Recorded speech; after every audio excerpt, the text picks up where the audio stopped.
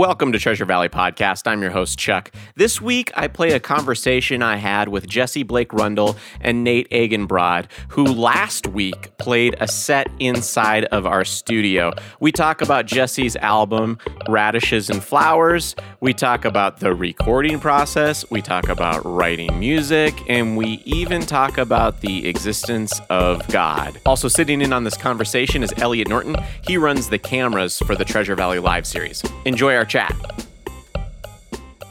I love your album, Radishes and Flowers. Yeah. Can you tell me about the inspiration behind that? Because you were talking about how you started to sing to poetry, and it led you in a different way as far as music is concerned. Yeah. Gosh, I could tell this story so many ways, and it could be really long. But I'll try to focus in. I was sitting in my house. I lived over on Hayes Street downtown by the Co-op. Okay. And I had a book of Wallace Stevens poems open on my chair. I was playing guitar. And then I just was like, oh, maybe these could be lyrics. I love these poems. I've loved Wallace Stevens for years and just started singing. And it was a brand new kind of musical creation process for me because I was trying to use the words that were there and be inspired by them and also try to use the kind of guitar part that I'd already taken. And then they just kind of got like twisted together. And it was a really magical, like creative moment, like totally in the zone. And, 30 minutes later I had a song. I was like, wow, that was cool. And I sent it to a friend. I was like, hey, dude, I recorded the song. He's like, I think it's actually might be good. I was like, oh, cool. So then I just kept going. I was like, all right, maybe I found something that I like to do and it's fun. And I just kept writing songs. And then after 6 months or so of doing that, I decided to try to go play open mics and stuff in Boise. And it was terrifying. I just remember like shaking on the stage and it was tough. But I got through that, started playing open mics and then eventually recorded the album with Nate here. So It was well done. The audio design was great. Thank you. Yeah. So, Nate, did you focus mostly on the mixing and mastering? Did you guys work together on that, or? Mixing and mastering most of the tracking, kind of the foundational stuff. We did at my place with my gear, and then Jesse had a great little home setup that he was able to, on some of the parts that weren't going to happen in one sitting or that needed written still, he was able to take them home and spend some time with it. And then a lot of it, we ended up feeling like there was no need to recreate the performance in my studio because he'd captured it like it was going to be fine. So I think even some of the vocals a couple carried of the over. vocals, like some harmony vocals. I sent you home with a mic at one point. Oh, and it was working for you, I think. I had a nice mic at home for a while. Yeah, it was like, you should just take this home with you in case something good happens. And it worked out pretty well. Yeah, it worked out great because then I could like work on parts, like the extra kind of more compositional parts that I just needed to work on for a few hours to nail down. So like organ parts and like electric guitar parts on top of things. I would often record those at home, and then sometimes we'd reamp them at Nate's studio, or just use the takes. Yeah. But all the main stuff, like acoustic guitar and vocals, was all done there, and that was what really like got me excited about recording with Nate. It was like I'd tried another studio, I tried recording on my own, and never was really happy with it. And then we tracked the first song, and I just had never heard my guitar actually sound like I thought it could, and then the vocals sounded so good. So we decided to just keep going and record the whole album. Right on. It turned out great, and the song writing structure to me is what stood out, and that's I put it in my truck before you came again to listen to it, and I'm not the best with song names, but it's been on repeat in my truck now for probably about a week. Oh, wow. Because every time I listen to it, it's different. I pick up on different things, I should say, because a lot of the songs don't follow the verse, chorus, bridge, chorus Right. structure, and the repetitions musically and the musical themes are so loosely connected in between the parts. It makes it seem like almost a mellower version of Stairway to Heaven or Bohemian Rhapsody, right? I mean, is that an accurate description? Yeah, there's something to that for sure. I think, for one, I'm trying in those songs trying to follow the poem structure and like how the the poem is telling a story and creating a scene. And usually, like, poems kind of have a crescendo towards the end. They're more like kind of a post-rock style where they build towards the end. But I didn't want to write post-rock songs. So a lot of the structures are just based around trying to fit the different moods of the different words of the poem and build to there.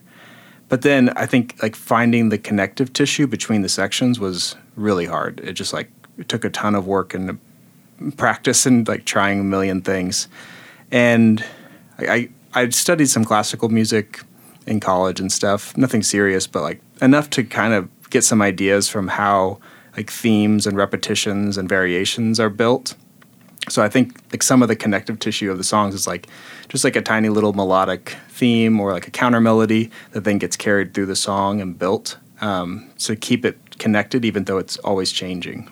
So I did a lot of that. Yeah, it sounds really good. I was impressed with it, and I was going to ask you about like formal musical training because it seems like it would be hard. I don't know much about music theory. By that I mean I know next to nothing, but I know it sounds good. Yeah. And it's very complicated. Yeah. In some of those parts, and the chords that you all are playing too, they seem it's not the basic major minor stuff. Right. And so it does seem well thought out. So I'm glad that you spent time connecting that stuff together. That seems like it would have been pretty tricky. Right. It was. And you have a point A and a point C.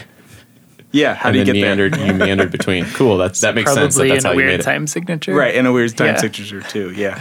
So some of that was like trying to hide the complexity sometimes too. It's like I like the weird stuff, but I wanted it to be more in a kind of modern folk style. Mm-hmm.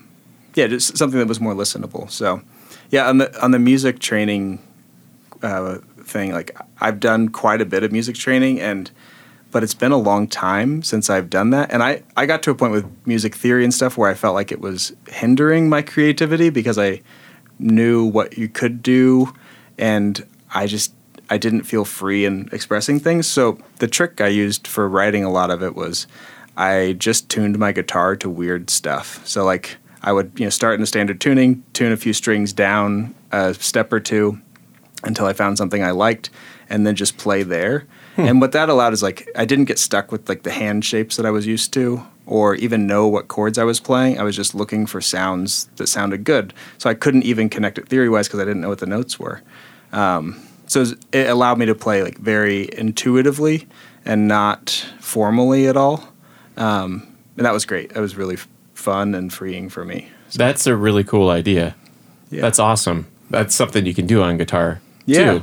That on stringed instruments in general, whereas if you're a pianist, you can't like move everything around to remove. Expensive anyway. Yeah. If you want to have it I guess you could. Let's just put some of these notes the same. You probably could on a MIDI keyboard somehow. Just like do the computer programming. That's awesome. I never even thought about that before. Being able to force your mind out of that autopilot mode that you get on an instrument after a certain amount of time, where you know that an F is going to sound like this, a C is going to sound like this, a G is going to sound like this, and when you're rocking between all of them, and you know that I'm anticipating this happening next, and you just do it, and that's the part of the song. Exactly. So that you didn't do that at all. No, very rarely. There's like maybe one or two songs that are in standard tuning, but the rest are in a few different tunings that I used. And I've tried to transpose some of them to standard tuning so I could play better live. And it's funny how simple a lot of them are. Like they're really simple chords that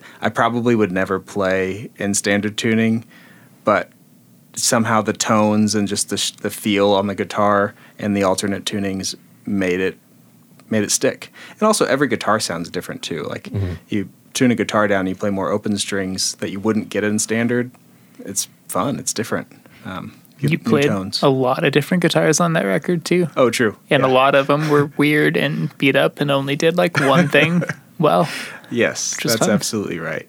There's a lot of guitar acquisition during the writing of the record. But like 60-year-old, like birch, like plywood kind of stuff. Not like, oh, we need a nice Gibson acoustic for this part, or need like, we had one good guitar. Right, one good guitar, a lot of the Martin would trash show up guitars. and every once in a while, and then it would get cut because it sounded too good. Right. So you all were throwing in some stuff that you picked up at the local yard sales and whatever you could find. Jack White style? Do you remember Doyle's music? It's now what's it called?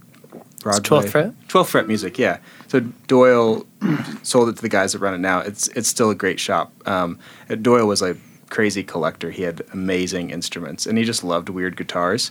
So I would go in there and play guitars, and you could pick up a great old beater for like $150, but he'd have 12 of them to choose from and get to compare different tones on different ones. So I got a few guitars from Doyle for pretty cheap, and the main writing guitar was a Sears and Roebuck from like, I don't know, 60 something. Mm-hmm. And it's a trash guitar, but I love it. It's all over the recordings, though. It wasn't like you wrote it and then we subbed in the Martin or whatever. Right. Like, it's the final cut. And we figured out how to make it sound good, where I'd been trying to make it sound good in my studio, and it never did. So we figured out how to make it sound right.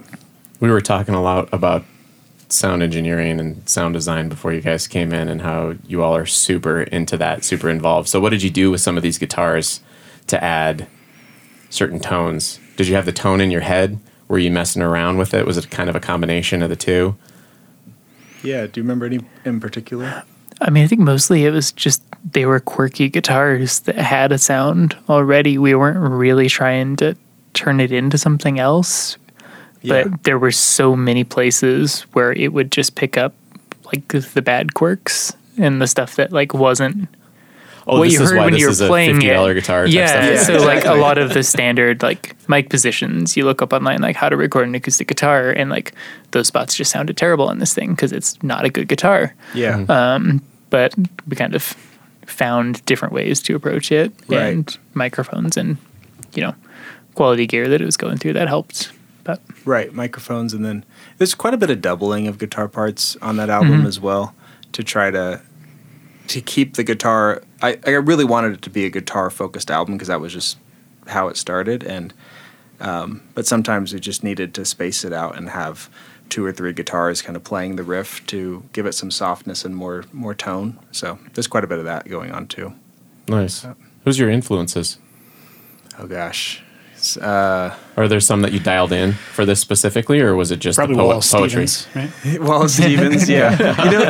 There's some bands that are so influential to me that I couldn't listen to them during the writing process. So like top bands for me, like Radiohead, Modest Mouse. I love Deerhoof. They're really one of my favorites, and Fleet Foxes. Mm-hmm. And I think that the sound of Fleet Foxes is so wonderful, and I like it so much, and I didn't want to imitate it. Mm-hmm. Like I wanted to try to find my own sounds. For one, like you can't really imitate their sounds. You have like an incredible vocalist, incredible instruments, and world-class studios around the world. Like, you just can't do that. So I had to find my own sound. So yeah, I trying to just find a blend of all those different things. And the thing I like about a lot of my favorite bands is a kind of blend of acoustic instrumentation with electric instrumentation and making everything feel like it's in a space. And I think that's like what Nate loves too. Like Nate really helped define that sound, is that all the instruments feel like they're somewhere. It's not just kind of this sound coming out of your left ear or your right ear. You feel like you're in a room somewhere. Mm-hmm. So. I would agree with that. That was well mixed, for sure. Thank you.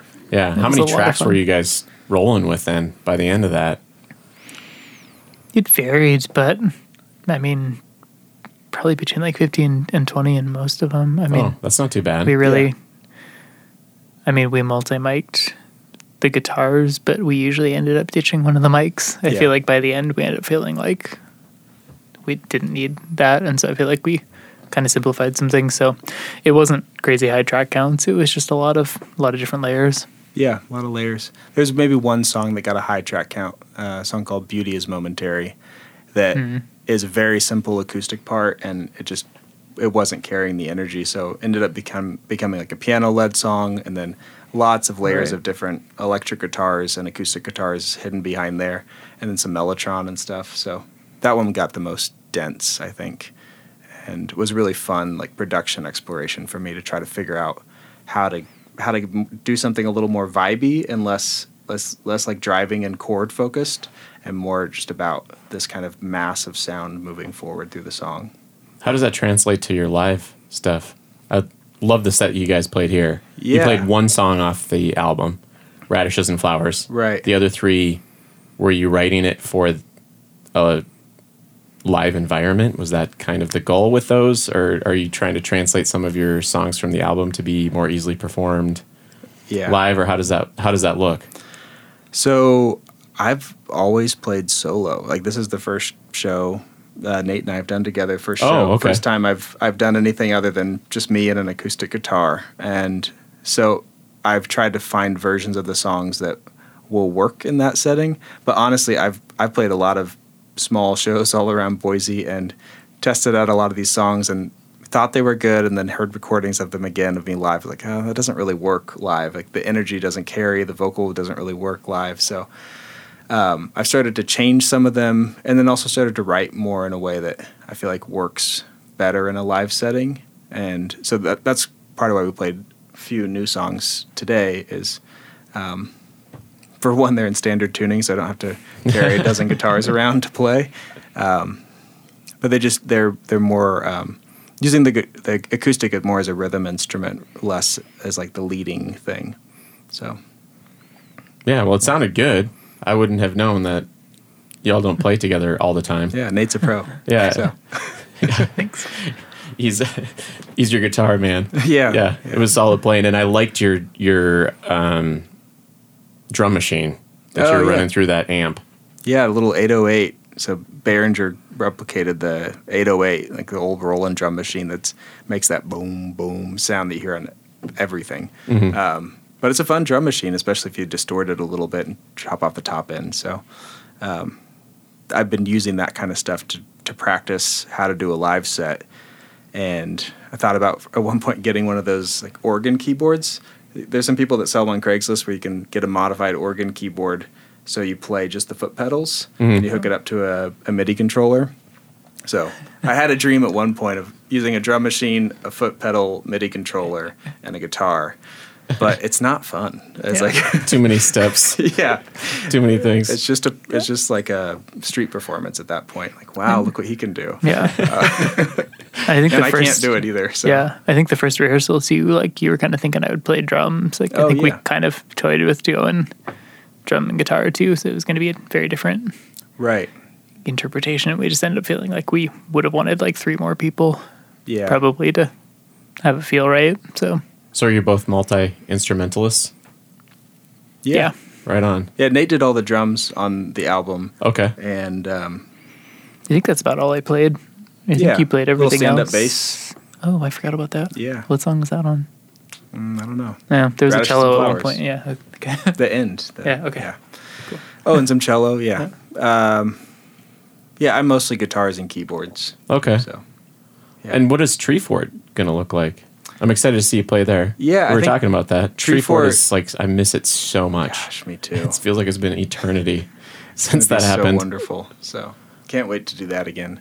I think the setup's going to be pretty similar to today.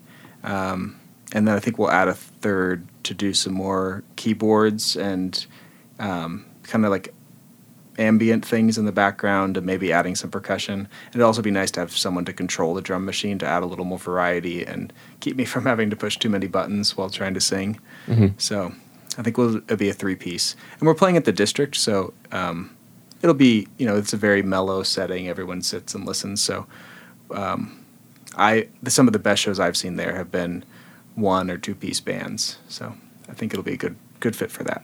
Yeah. Did you release this album like right before the pandemic? It was during the pandemic. I remember it. Yeah. Okay. Very specifically. Yeah. It was very sad. Yeah, I was so sad for you. I was like, You already had it scheduled? I had it scheduled, yeah. I had a whole big plan like everyone else in the world. But it was April, right? Yeah, April 2020. So it was all fresh. We all still thought we were going to have a summer. We thought, this will maybe last till the end of, May at the latest. Yeah, exactly.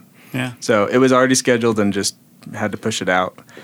And it was one of the saddest days of last year for me. It was like, gosh, I had all these dreams, like doing a release party and trying to get together a band to go on tour. And Nate and I have been practicing for that. And then it was just, celebrated on Instagram like everything else last year. Oh, man. So it's been pretty well received on Spotify, at least. Your album has, right? Yeah, it's been so encouraging. So many people around Boise have listened and have been just so nice about it. Like people have liked it, and I think that is so fun as a musician to make something that anybody likes. So it's like I guess it's kind of the point, right? You're not doing it just for yourself. I know. If you're going to open mic nights and trying to work out the logistics of your tunes, right? And you know how music works. Like your friends will always like what you make, and that's wonderful. Like it's good to make music for your friends. I had set a goal a couple of years before. Is like, if I'm going to actually record this album and work with Nate to do it and invest in that, like I hope that one person I don't know listens to it. That was my one. It was just like one person. I think that's the same thing with filmmaking. When Elliot and I are doing movies, it's like that your friends and family are going to show up to the screening or whatever, and they're going to be so supportive. Yep. Yeah. That was really good. Yeah. Thanks, Mom. Yeah.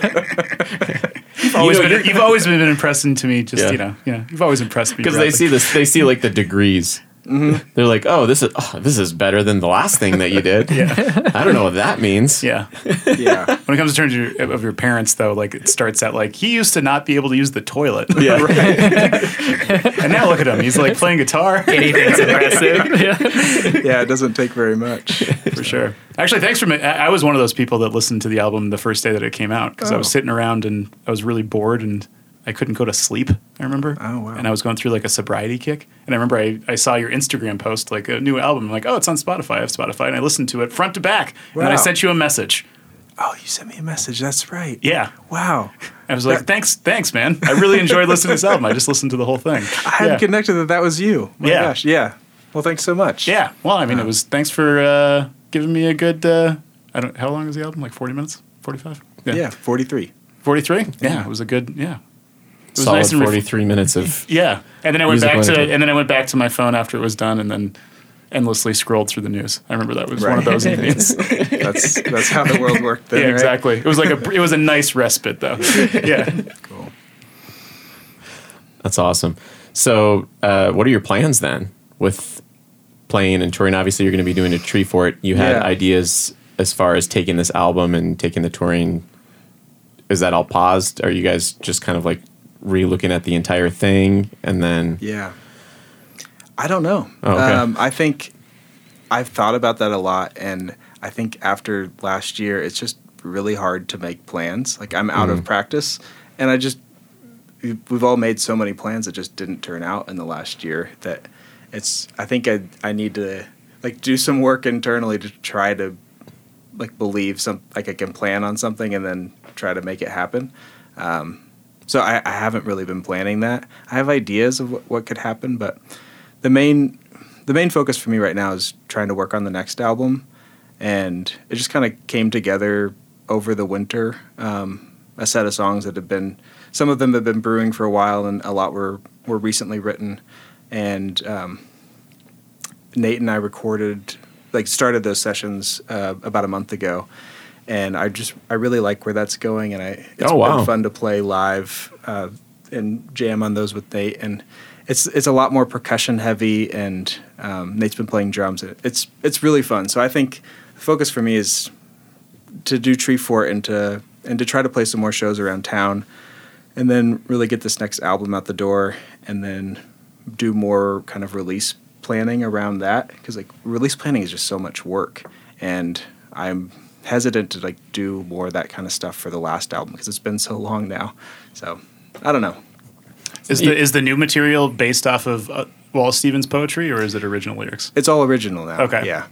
So I had to learn how to write lyrics. So I realized while I was recording the album with Nate that if I wanted to do this music thing more, I was going to have to figure that out. Like I couldn't be the poetry guy forever. Like it's fine, and I love Wallace Stevens' poems. Like that's why I did it, but there's nobody else that I wanted to do that for. So I started writing a lot of poetry and did a little class at the Cabin summer of 2019 that was awesome with a bunch of local poets, and started like getting my writing chops together, and I've got some songs now. Nice. So, is it going to be thematic through as far as the lyrics are concerned? Yeah, there are definitely some themes. Yeah, I haven't really talked about this album with anybody, so. Well, we're on a podcast. This is the perfect time. Oh gosh, there's a lot of. Articulate your ideas right now on the spot. Just sing the whole thing a cappella. I'll tap on the table if you want me to be a metronome. Perfect. Yeah. It's like such personal stuff. So there's been a lot of change in my life in the last couple of years, with kind of leaving the church, and I've had a lot of like family drama and conflicts that just weren't there before, and it's not about those things in particular, but it's like kind of looking at myself and looking at the world in the midst of that, like what do I believe if I don't go to church? I think a lot of people. A lot of my favorite artists kind of ask that question regularly, and so that was kind of like the space I was in for a lot of the writing, and so some of it's not super happy, and I think it was hard for me to settle into those things, like to try to write a song that like doesn't resolve, like it's not just like looking at the bad stuff and then turning it around to hope. Because I think in my church experience, at least, that was kind of the message, is like all things happen for the glory of God. Like, you don't worry about your suffering because it's all fine. And I was kind of like trying to get out of that mindset and just settle into some things and allow myself to feel those things, but not be mopey about them. So, yeah, it's really tricky to do too. I'm a writer, and it's hard to write about like difficult things without it sounding self-pitiful. Yes. Because self-pity is disgusting. Yeah, exactly. It's hard. Yeah, it's because it's a very fine line, because you're always kind of like you're oscillating between like self-aggrandizement, right? Kind of like exalting yourself to some sort of like level, or you're going to the other level of like, oh, I'm such a piece of shit or whatever. Right. Can we swear on this one? Sure. All right, cool. And then so like both of those are like really awful. So it's like kind of like this perfect like between those two polarities, you have to like hit it perfectly. Yeah. And like sometimes like just individual words can like do it, Oh, all of a sudden sure. it's like, oh, this word, that's what makes it self-pitiful, or that's what makes it like self-aggrandizing, Yeah, it's hard. There's a song on this album that I've struggled with finding that line, because the opening line is, "Yes, I'm angry." And like, it's just such a raw emotional line. It's kind of dumb. But I wanted to say it. It had come from like a poem I had written at a couple years ago. And honestly, like I think one of the cool things about music and writing is that the way you produce the song allows certain things to not be self-pitiful that would be if you just said them out loud. Yeah, or if it was just printed in like a poetry, as a poem. Yeah, because you get to kind of add the mood to the words. Because words, on a page you can read them however you want, but when they're in the context of a song, they can feel different. So that was a real production challenge on the new album, is trying to figure out how to sing "Yes, I'm Angry" and produce a song that felt right. Yeah, and it ended up I thought it was supposed to be like a raw song, like more of a driving song, and what we ended up doing is it's kind of this like cheesy waltz sound. It's just this in 3/4, just da da da da da da, and it's very simple. And then the vocal line kind of soars around through that. And once I found that, I was like playing around with some MIDI instruments, and I found that sound. I was like, okay, I think we go this way. And then Nate and I recorded probably like 20 tracks of different things playing this little waltz tune, blended them together, and it sounds really good. So, yeah, as soon as you open up the sonics, it's like another layer of potential like juxtaposition, and I think that's why song lyrics can sometimes get away with stuff that poetry can't get away with, or just written word can't get away with, or spoken word. Exactly. Yeah, it's really interesting. Yeah, because you can say "Yes, I'm angry," but if you're playing a metal track, it can sound really stupid. Yeah. Yeah. But if you play a waltz, then it's like the music is then like hitting like along the side. It's almost like doing like a side swipe or a T-bone in a car. It's like this crashing elements together. That sounds cool. Yeah, and that to me, like that kind of crashing represents more that actual feeling. It's like I'm in the middle of something that's actually good, like my life is good, but I'm angry. So what is that what's that mean? But so the song blends those together. Mm-hmm. Cool. That's awesome that you're writing something that you're in the process of doing too, because that makes sense to me that it doesn't have the resolution. Yeah, because maybe it just doesn't. It's just not resolved. Maybe that'll be a few albums. Yeah, from now. If I knew the truth, I'd tell you. That'll be the Back to Church album. Right. Jesse Reborn. I think I've seen that before. Did Carmen do that? Yeah. If you don't mind me asking, what church did you belong to? I was part of the Anglican Church for a long time. Oh, okay. I grew up Baptist in Gotcha. in the middle of Kansas. Oh, so you're a Midwesterner. I'm a Midwesterner. That's Right right. Oh, Where are you from? Well, South Dakota. Yeah. Oh, And then I lived in Minneapolis for a long time. Okay. Yeah. And then Yeah. our family's all up in North Dakota there. So they don't talk like that in Kansas, though. No, we really don't. It's more of a drawl. Yeah. Yeah. That's quite the journey. Was it the pandemic that started to bring that about? I feel like so many people have reflected on what they're doing, how they're spending their time, what's valuable, what's not valuable. Was that kind of the trigger, or? No, it's been several years in the making. How do I explain that? The trigger was more.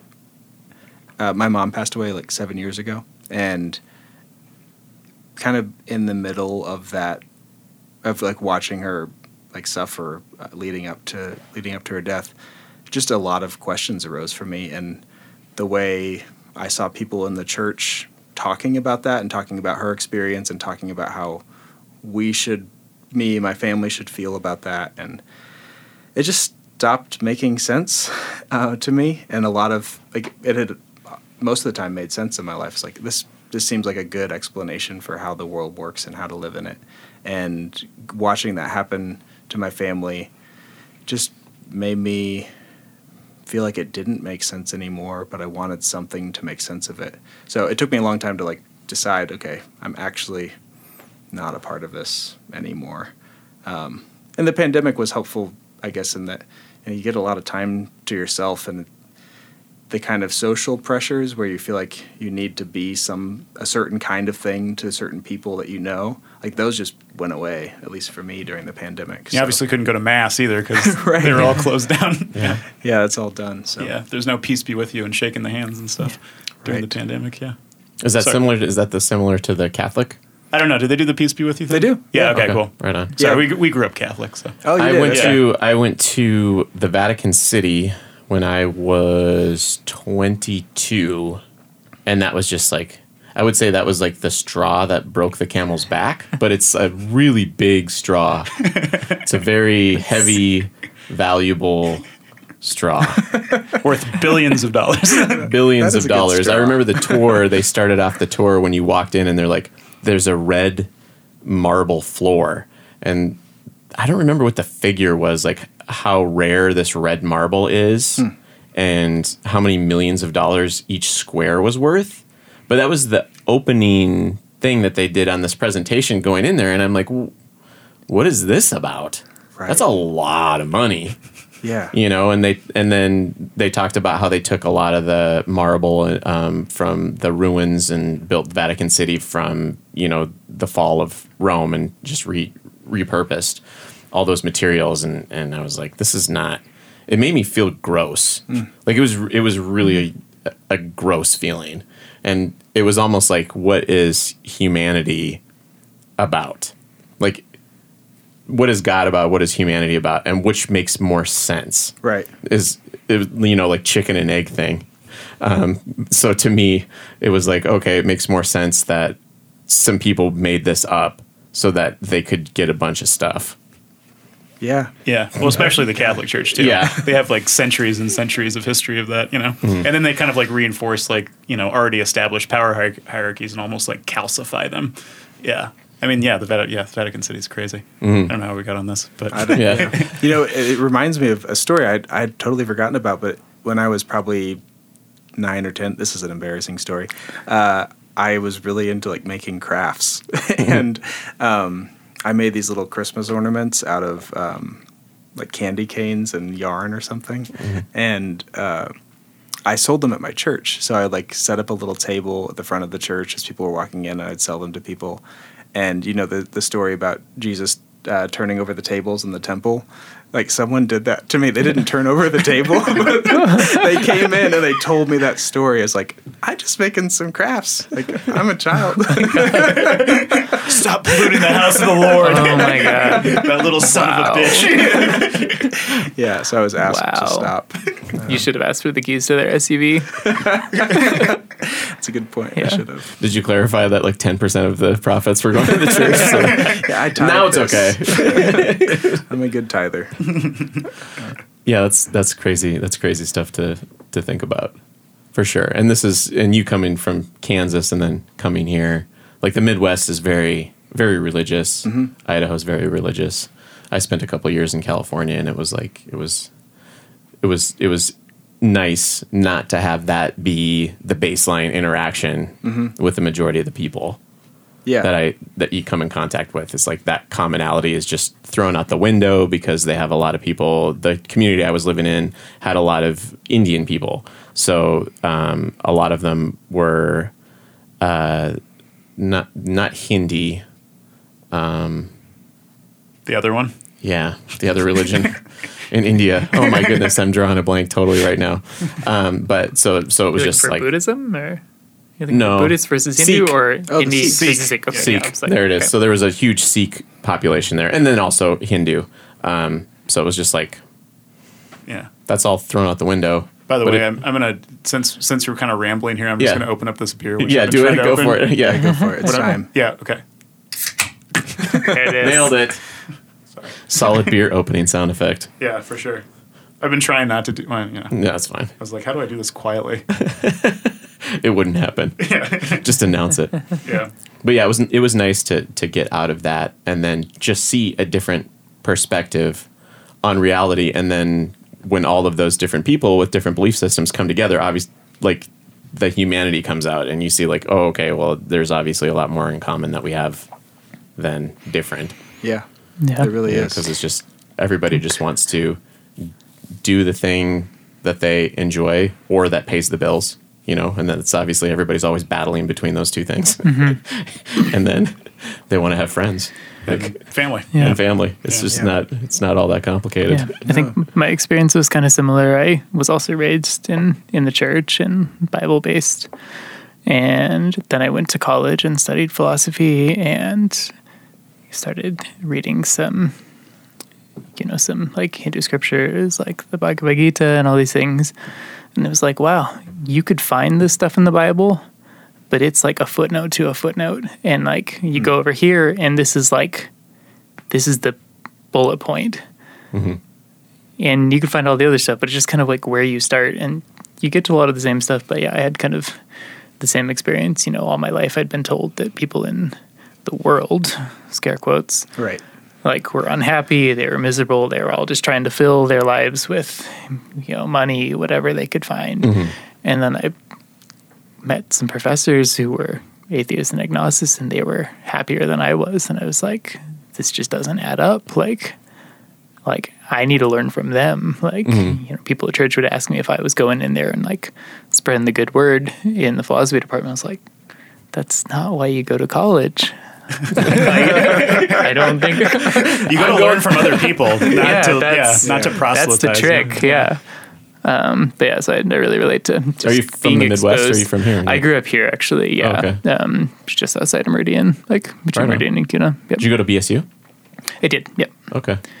So philosophy and audio engineering, or did you just kind of stumble Music on was always just on the side. At that point, I was writing my own music, and to the extent that I was recording, it was just like in a spare bedroom at my parents' house with a cheap microphone, because it was the only way. I didn't have a band, and it was the only way to get my ideas down. So yeah, it was always. I never studied it because I was afraid I would like burn out on it or not like it anymore if I went for it all the way. and But yeah, have then unpleasant after college, I instructors? kind of went for it a little bit more. But yeah, And you played the first 3 Treeforts, is that right? yeah. I was living in Portland when Treefort 1 happened, and applied and took a band from Portland back here to Boise to play for the first year, and then I moved back my now wife was working on her master's at BSU at the time, and we met, and so I moved back between those 2 years and played with a whole new band in Boise for 2 and 3. Cool. Wow. Which is really fun. They haven't been back there since?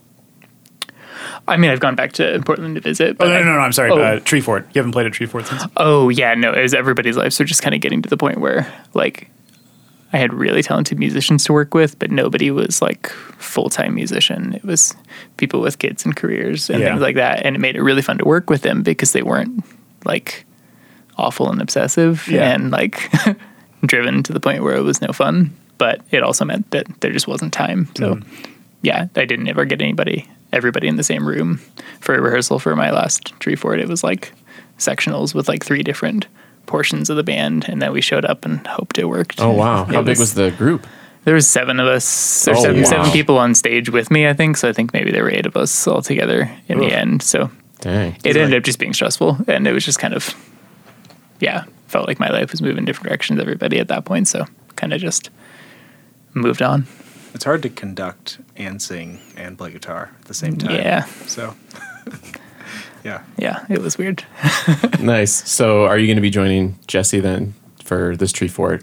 One more time, where are you guys playing? And on time? Sunday afternoon. It's the 26th at 4 p.m. at the District. Okay. So, cool. Yeah. Yeah, the plan is to join in. So. Yep. Right on. And you're going to aim for a trio, is that what you said? Yeah. Okay. Yeah, I think we're going to add a keyboardist as well. Okay. So cool. That's going to sound great. I'm really excited to see that set. It'll be fun. It'll be super solid by that time. We're ready. So not like anybody has anything else going on. Yeah. So. No, that set that you guys just kicked out here, I was really impressed with it. So I'm excited to see how that one unfolds. We've got a good setup too because Nate runs the studio that's Mixed Metaphor Studios in the garage at my house. Like we call it a garage, but it's really like a fully done studio space. So he's there most days, like recording with clients or mixing things. So, and I work from home, so we can step in for an hour at lunch and practice things as it's convenient. So, we have a good setup for trying to figure out how to play these songs. Sweet. Well, I'm looking forward to it. How do people follow you on social media? What's your favorite? I'm most active on Instagram. Instagram. Kind of taking a break for a few months here, but just Jesse Rundle on Instagram. And do you have a favorite way for them to ingest your album? Oh, I mean, Spotify's great, but it's for free on Bandcamp for streaming. And okay. I printed vinyl.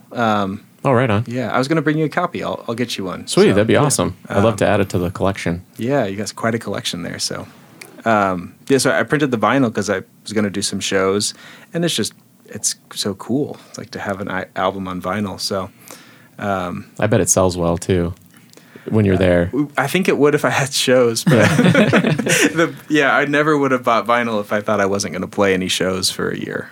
So you're just sitting on like 800? No, I did a low volume. Oh, you did a low volume. Okay. I'm not that arrogant. Everybody's going to love this. If I double it, it's 10% less. Yeah, I know. That's the charm of the record printing. It's like, but the cost per record goes way down if I print 300 more. Just like a good deal then.